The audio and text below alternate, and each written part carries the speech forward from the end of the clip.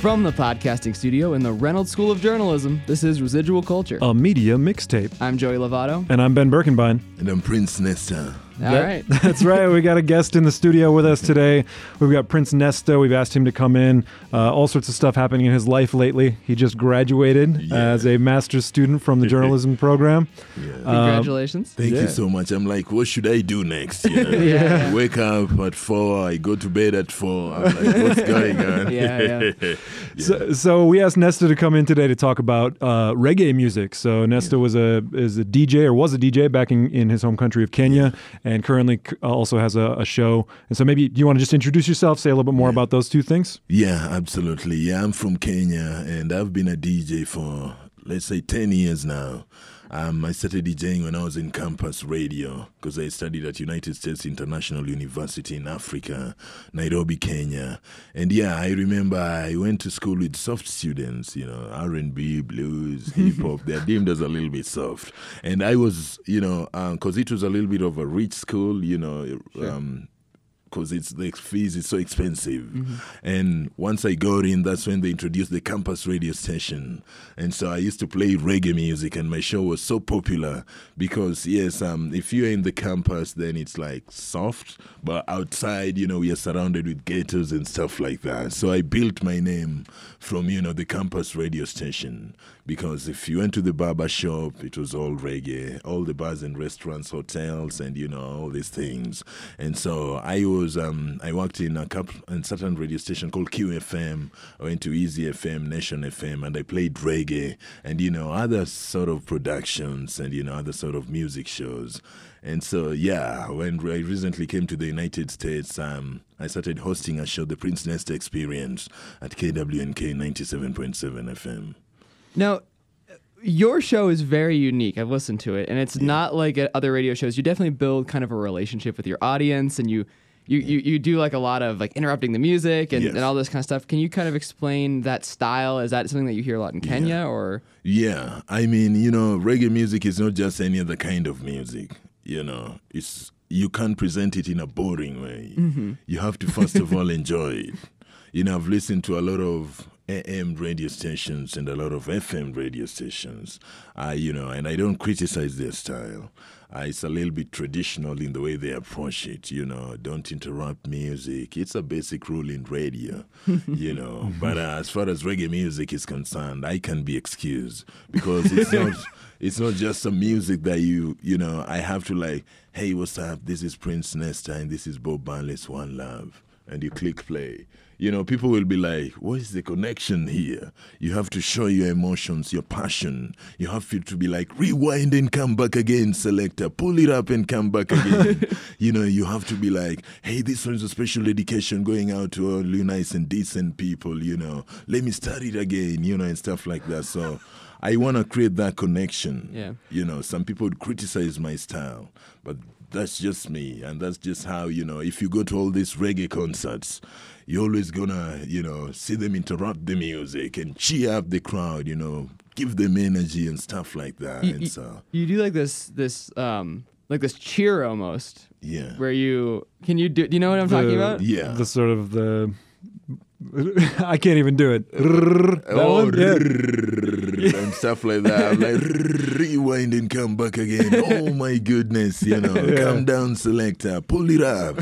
You know, it just depends with like the music that is playing at that particular time. Because I always like to take people through the history of the music, you know, the history of the artist, the way the artists do things, you know, especially their signature tunes. For instance, like an artist called Busy Signal, like saying Hattie on his, you know, on his like music and stuff like that. So if someone really wants to connect with the music, he's gonna remember what I was doing in the show. Yeah. You know, so it's one of the things that makes me unique. The other thing that I like too about listening to your show is that so I also love reggae music, and actually we've talked about this a little bit before. We should also say, like, I don't like listen to reggae music. I don't really know anything about it. I mean, like, I know who Bob Marley is. That's pretty much the extent of my reggae knowledge. Yeah. So maybe we can talk a little bit about kind of sort of general, you know, history or something about reggae. But I also wanted to just say, you know, on that point of you being involved with the music, one of the other things I appreciate about your show show is that like sometimes when you listen to music, some people just have it on in the background and maybe they're not listening to the message that's being sent in the music. Yeah. But like in your show, you'll sort of come in and say, you know, did you hear that message, right? Like Yeah. that just repeat the line, repeat the message, like one love, one peace, you know, that's what it's all got to be about. And then it's like, you know, like you said, then rewind, listen to it again and really drive home that point. I like it a lot. Yeah, thank you so much. And it's because reggae music is, you know, it's informative, it's entertaining at the same time. And, you know, it's like a music that can challenge me intellectually. You know, there are very few type of brand or genres of music that can challenge me intellectually. And reggae music is one of those particular music. And when I'm talking about reggae music, you can always see the passion. When I'm talking to people, when I'm presenting to people, you can always see the passion. Because when you listen to reggae music, there is the message, first of all. There is the instrumentation. You know, there is the artist voice, you know, because they really have unique voices. And Ben, you know, you can attest to that because, you know, one of these fine days you're going to tell me how you started, you know, listening to reggae music. Well, it's actually, I mean, I got into reggae music, I think a lot of the same way that people, at least suburban kids from the U.S. got into reggae, which is, well, maybe not everybody, but I got in through punk rock, right? So I was introduced to reggae through punk rock music because there was this fusion of kind of punk rock, that sort of rebellious attitude, speaking kind of truth to authority, but also calling for unity and living together. And so that real positive message that was involved in punk rock, whether it was directly iconoclastic, like smashing of revered images through like really hardcore music, or if it was actually about just like living a positive life and being an example for other people and creating community and unity, you know, with other people. That sort of dovetailed very nicely with things that, you know, like The Clash was involved in. And that's how I got introduced to people like Desmond Decker and Delroy Wilson, Toots and the Maytals as well. Yeah, so that's how I got into it. How did you get into reggae music? I gave you my story. Yeah, of course. My reggae music was because of my surrounding in Kenya. Everyone, you know, around me when I was young was playing music, so that came in a little bit naturally, and of course. Do you play reggae music? Oh, yeah, I just listened to reggae music like this morning. No, but I'm sorry, do you play it, like, do you create your own reggae? Like an instrument? No, no, I'm not a producer. Oh, okay, okay. What if we start a reggae band? Would you sing? Oh my goodness.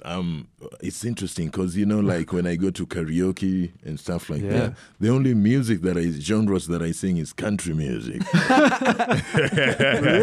Yeah, it's interesting because I can't sing reggae unless you want like people to run away from the bar and stuff like that. But the only genre that I normally sing is country music. And it's because Kenya is a pretty diverse place, you know. I grew up listening to country music, rock music, hip-hop, R&B, and, you know, all American music. Is all the music's in English? Yeah. In Kenya? Yeah. No, really. Yeah, there's like, you know, the local communities and, you know, there's like Swahili, for instance, which is like our national language. Some music are in Swahili and also different tribes in Kenya, you know. And it's interesting because reggae music has also infiltrated into like the local music in Kenya.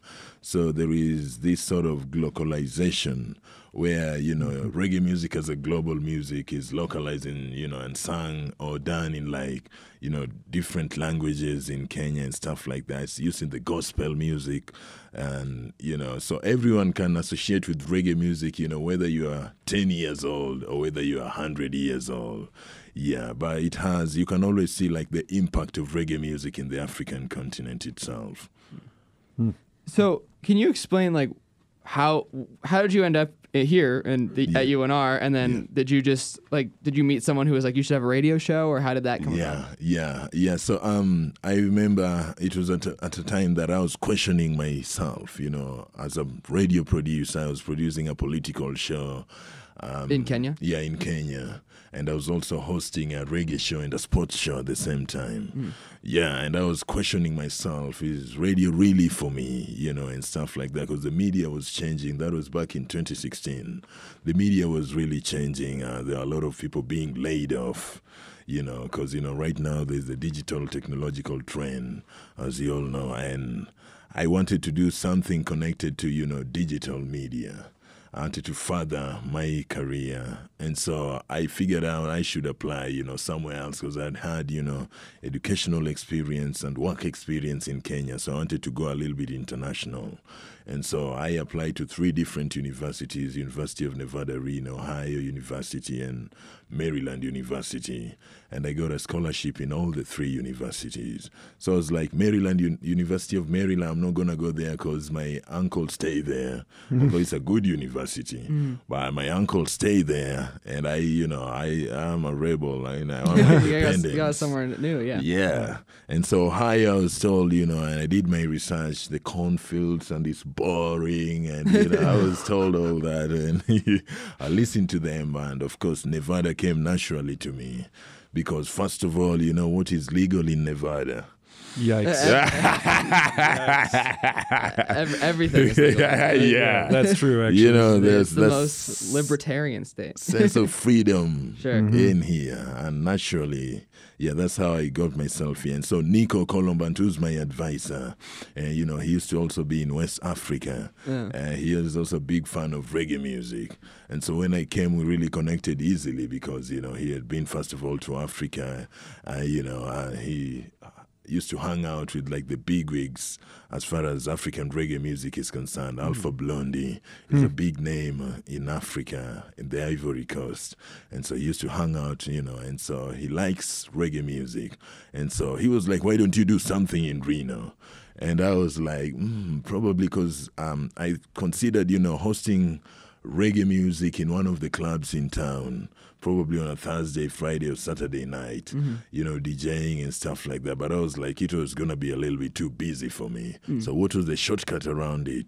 Hosting a reggae show, 1 hour reggae show on like one of the local radio stations. And when KWNK radio was introduced, that was quite easy for me, because at least you're doing something for the community. I was a little bit frustrated when I came to the United States. You tune into all the radio stations and no station is playing reggae music, especially here in Reno. Right. And so I was like, why don't I do something, unique and that is beneficial to the community? Do you feel like you're teaching people about reggae? When you do this? Yeah. And I've had great responses around here because as a media student, I just don't, it's not like you just do it on air and it's done. If you go to K-Wink radio page, you'll always find my videos there. In this studio, popularizing the music. I host people here. We do videos. I dance and stuff like that. And so through that marketing, I've really gotten good feedback. A lot of people hit my inbox and they're like, man, I like your show, and stuff like that. And they tell me, because it's always a learning process when you're doing radio. You'll never be perfect. Even like the people who are the greatest radio broadcasters or producers, it's always a learning. Everyone is learning every day. And they tell me, you can improve on this, you can do this and that. And so, it's my way of bringing, giving back to the Reno community. As a whole. This is kind of interesting because I'm going to just switch gears a little bit, but we actually did a bonus content before this episode, and so if you want access to that bonus content, I would highly suggest getting access, especially since Nesta dropped some really interesting tidbits of knowledge during there, and so you can do that by subscribing on patreon.com. But I want to get back to something that you said in that, as well as what Joey was saying, is that Joey doesn't know too much about reggae, and earlier you referred to him as a soft boy, which is great. So that's again accurate. But you said so 2 points. Number one, maybe if because even at the beginning of the episode, you brought up this thing again like a soft boy, and you were explaining on during the bonus content, especially that there's this association that happens in Kenya, right? So if you listen to certain types of music, there's this association, like you're supposed to be this sort of, you're either soft, or if you're listening to like reggae, then you're a rebel and you're sort of hardened or whatever. Is that right? Yeah, that's very right. And I proved myself in such a way that I had my dreadlocks for 9 years. I grew my locks for 9 years. If you look at my head right now, my hair is, disappearing. Because I grew my locks, and every time you twist them, they pull your hair and stuff like that. And I just decided. I woke up one morning. I don't know if it was midlife crisis or quarter life crisis. I just woke up one morning and shaved my dreadlocks. One of the decisions that I've made in life that, you know, I regret till today. And so, reggae music is associated with like the bad boys in Kenya. People who smoke weed, you know, people who are the ghettos, you know, people who are suffering in a sense. The tough boys. Any rude boy or rude girl in Kenya will always be associated with reggae music. I don't know how it is here in the United States, but yeah. And so growing up, it was interesting because I've never been to Jamaica myself. I've never been to the Caribbean. But it's interesting to me to see how I listened to UB40 all the way from the UK, and I listened to some Mexican reggae bands, and I listened to some reggae bands from, you know, Canada, and they also have a Bob Marley holiday, which is a I national gotta say, holiday. Canadian reggae band is I never thought I'd hear those words together. Yeah. It's not something you would associate with Canada. Yeah, even here in the United States, you know, there are some reggae bands and stuff. So it's interesting to me to see how all these people in the world can connect through this powerful brand of music that started off, you know, in Studio One, in one of the studios back in Jamaica, through the influence of Bob Marley and a few producers at that particular time, you know. Lee Scratch Perry. Lee Scratch Perry. The Upsetter. Yes. Yeah. And yeah, he's an interesting guy. He's very interesting guy. Yeah, and so it influenced, you know, my thinking. It's sort of, you know, I won't say brainwash is not the word, but, you know, it awakened me, it uplifted me at a moment I needed it the most, you know. And it's not just a story, it's not just my story, it's like a story of other people back in Kenya. And so, yeah, it was quite easy for me to associate myself as a bad boy at that time. You know, bad in quotes, you know, just rebel a little bit against the system and stuff like that, yeah. Yeah, and it's really interesting because I think there's basically like three sort of main messages that like I've taken away from reggae, and actually I've always said that like if I had a desert island sort of top 5 albums to listen to, like one of Desmond Decker's albums would be up there. It's just something that I can constantly go back to, and I just enjoy the music so much. Yeah. But the three messages, I mean, number one, it's roots rock and rebel music, right? Yeah. So this is rebelliousness. Yeah. But then there's also this like stories of struggle, right? People trying to struggle against whatever their conditions are, whether it's hunger or poverty or against an oppressive government or something else, or corruption. Yeah. But then in the end, it's usually stories of salvation. Like we get there through unity, through love, through peace, through acceptance. And I think that's like one of the other reasons that it's on my list of like, if I could listen to anything else, it'd be that, because it's that positivity that I really take away from reggae. That's really inspirational. And that's interesting because like in Jamaica, the Rastafarian, you know, community, they like to refer to themselves as the Rastafari. I'm not a Rastafari myself, although I'm a reggae man. You know, I grew locks and stuff like that, but, you know, I don't subscribe to the religion part where, you know, they worship Haile. It's not like they worship Haile Selassie, but they look at him as the coming back of Christ and stuff like that. I don't subscribe to that, but I just love the music and the culture, you know. And so my grandmother didn't like it at all. She's staunch Christian, and that's how things should be, you know. And my aunties and some of my relatives were, you know, they are looking at me as a bad boy, you know. Although I knew what I was doing, you know, it was just some sense of rebellion and stuff like that. But it's interesting what you've just mentioned. The Rastafari community have been championing for like the use of marijuana since the 1950s, 60s, 70s, you know, and lots of them have been arrested and stuff like that because of possession of marijuana, because they say that is like their holy sacrament. And it's interesting to see like right now there is like a trend going towards the legalization. Especially like, there's like a ton of states are now. Yeah. I mean, like, I started like every day I check the news, and another state has either legalized medical marijuana or recreational marijuana. I think they owe it to the Rastafarian community. Yeah, well, it's really interesting. Although they're not doing it for like spiritual reasons or acceptance reasons, it's usually just for economic, like crass economic reasons. Like we can make a lot of money off of this cash crop, so we can do it. Also, just not arresting everybody for. I think it's exactly. exactly. And also, yeah, sort of the criminalizing of it all. One of the interesting things that you said that some of our listeners may not know also is this callback to Haile Selassie as well. So Ethiopian emperor, is that correct? Yes, yes. And so there's this connection there because Ethiopia is actually where some of the music started, at least the rhythms of reggae, right? That upbeat, the backbeat. You can hear that still in Ethiopian music. And Haile Selassie had these visions of sort of like African independence, right? Yes. Or in all of this. And Ethiopia, coincidentally, is one of the few places you will find black lions, right? Yes. And so the symbol of Haile Selassie is this black lion, right? Yeah. So my friend Teddy Tewodros gave me a shirt of it's a black shirt with the golden lion. It's on there. Yeah, the thing with it was like a sort of prophecy that was done by Marcus Garvey.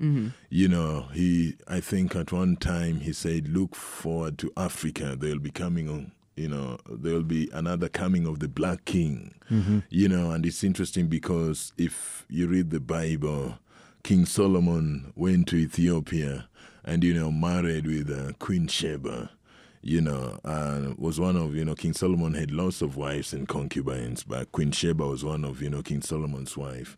And through that lineage, Menelik, you know, through that lineage, Haile Selassie is also in that particular lineage. And when Marcus Garvey prophesied at that particular time, look forward to Africa, there will be coming of a black king, you know, he was talking to the African diaspora at that particular time. And wherever the African diaspora, their challenges that they were going through in the 1890s, you know, the slavery period and the injustices that was being put to us, you know, the African diaspora, they were looking for hope at that particular time. And when Haile Selassie was crowned, you know, a little bit early, when Haile Selassie was crowned, forgetting the date, really, I won't really get exactly, you know, the date exactly. But yeah, there was this sort of, you know, the Caribbean, especially, they were like, that is our God, you know, and with the biblical connection of Ethiopia and stuff like that. And, you know, they were rebelling against Christianity at that particular time, you know, because when Christians came to when, you know, the British missionaries came to Africa, they came and, you know, with the Bible, there's a famous quote that says that when they came to Africa, they taught Africans how to, you know, pray. They told them, close your eyes and we'll pray for you. And when Africans opened their eyes, they had the Bible, and the British had the land. You know, so it's interesting, you know, they came with the Bible, but when we opened our eyes, they had the land. Yeah, so it's interesting. So at that particular time, whatever Africans were going through, and the worries and problems, trials and temptations and everything, when they listened to Haile Selassie and the message and that biblical root connection, they decided that, you know, they wanted to have a black king for themselves. Because according to their reasoning is like, you know, whatever is in like the holy books is like favors one particular group of people. And so they wanted to rewrite history, or probably that's the original history, depending on wherever, you know, way you look at it. They were like, you know, they wanted to have someone they associated with. And so Haile Selassie, with all those biblical connections and stuff like that, it was easy for them to identify, you know, But Marcus Garvey was influential in that particular, at that particular, and Haile Selassie offered like Africans in the diaspora to come and settle at a place called Shashaman in Ethiopia. A lot of people from the Caribbean moved to Shashamane. Yeah, and so where is that? It's in Ethiopia. Okay. Yeah. And actually, Ethiopia sort of holds up as a proud label, one of the few African countries that was not colonized. You know, so the Italians tried, but they were defeated. Defeated. All that fodder, you know, added into the power of what sort of land is Ethiopia? You know, this land is in the Bible and it was never colonized and all that. You know, people, you know, tended to associate with that, and so they refer to it as Zion because, you know, through King Solomon's connection, they like to Ethiopians like to refer themselves as the Black Jews, you know, because of their King Solomon connection and stuff like that.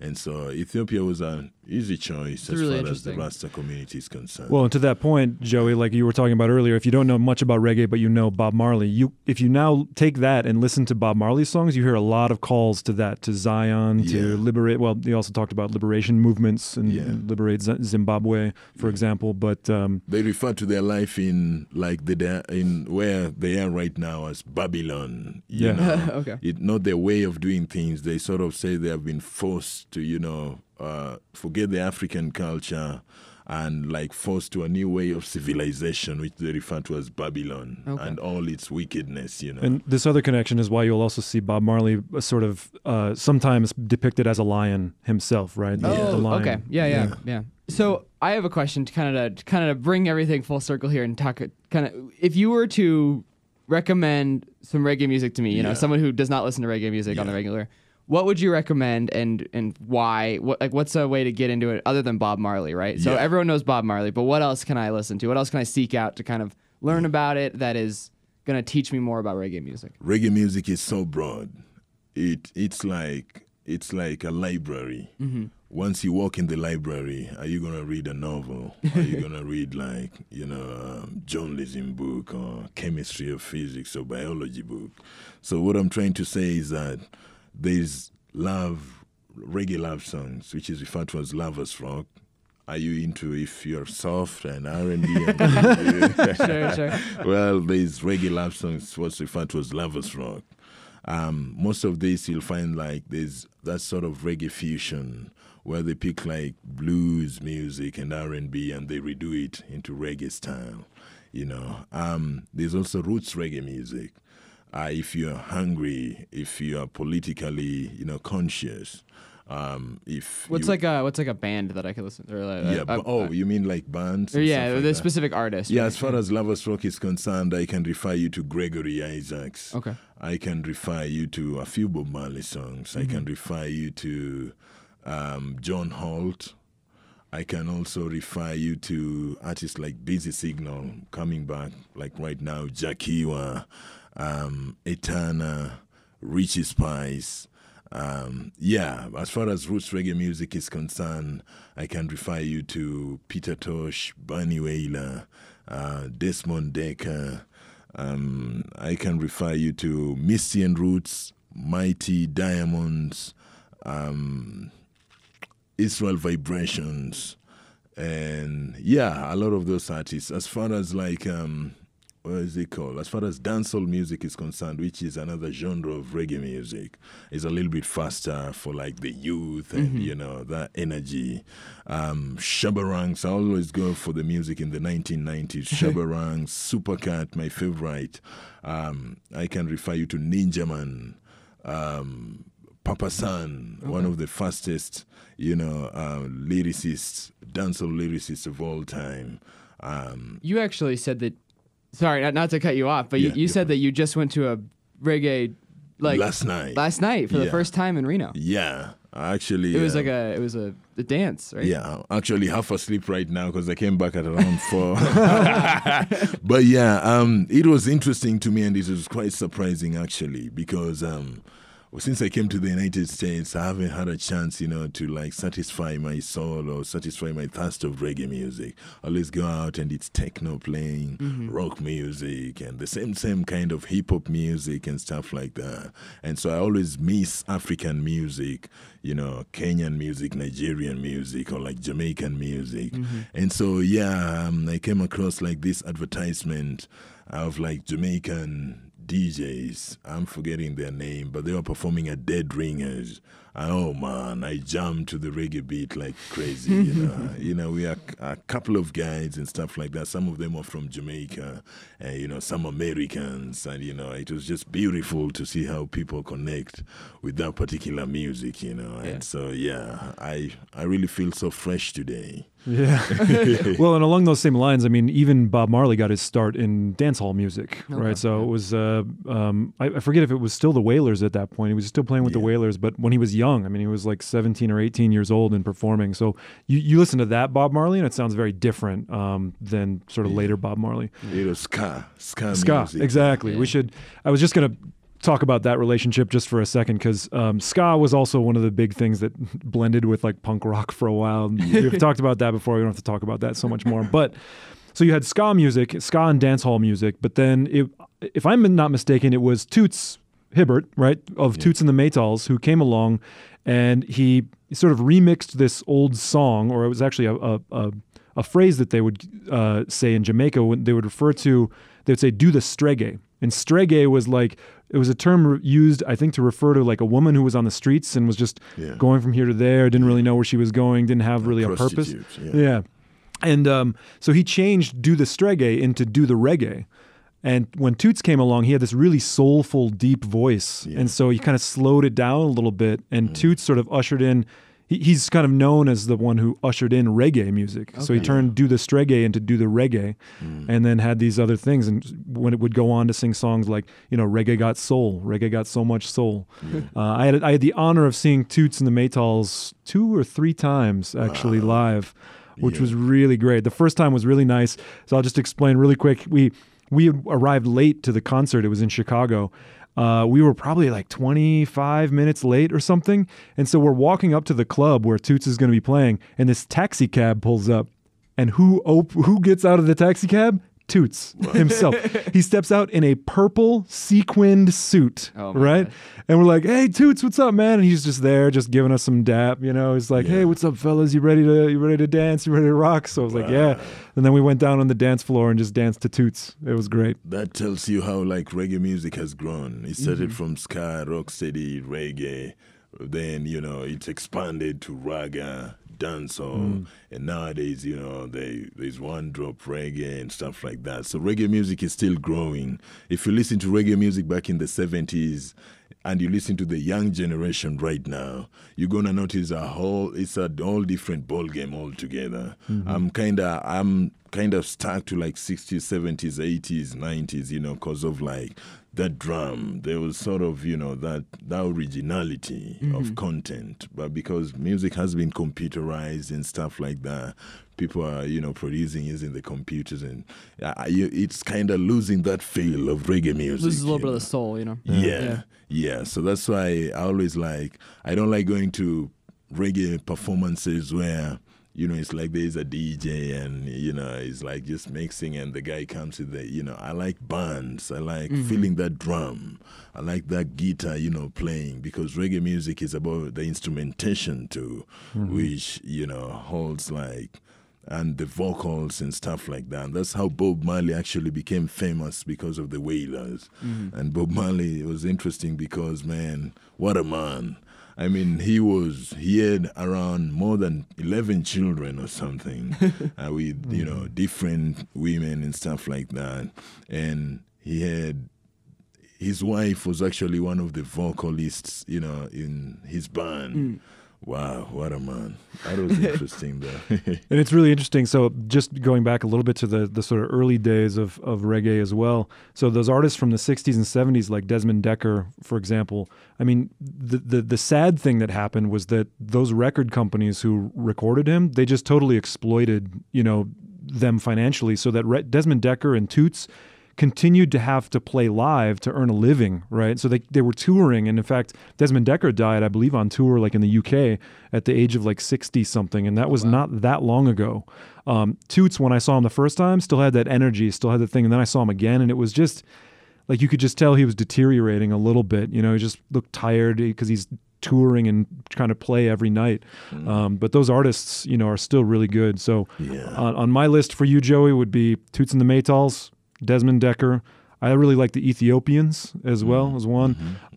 Johnny Osborne I really like. I think we've talked about Johnny Osborne. I mentioned one of Johnny Osborne's tracks on one of my top like underrated or something in a previous episode. Love Makes the World Go Round. It's this really great smooth track. And then I would say also like Delroy Wilson. I would say he's more like lovers rock kind of style, but I just still love that stuff.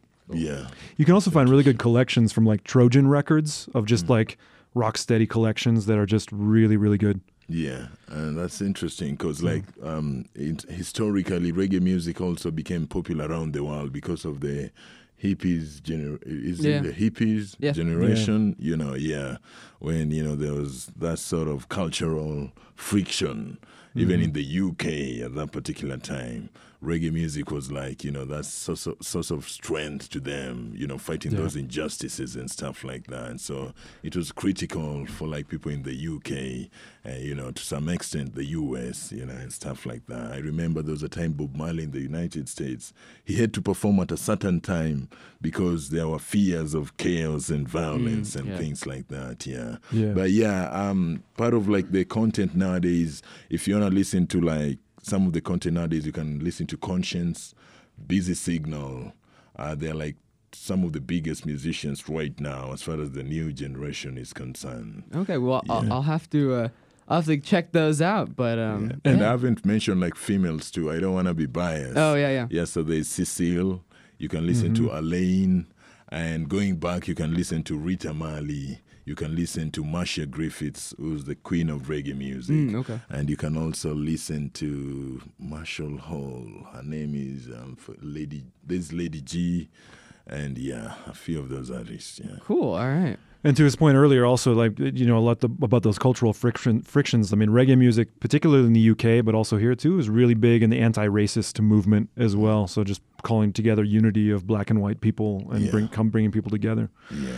Hey, this has been an amazing episode. Yeah, what a great episode. Thank you so much for being on. Thanks for joining us. I'm always honored anytime, to talk about like all this cultural stuff. And do you want to tell us really quick, plug kind of what you're doing now? So you still have your radio show on KWNK. Yeah. 97.7? 97.7 FM. And I think you can access episodes of that online too, right? If people want to go on and stream some of your stuff. Yeah, that's Prince Nesta on Mixcloud.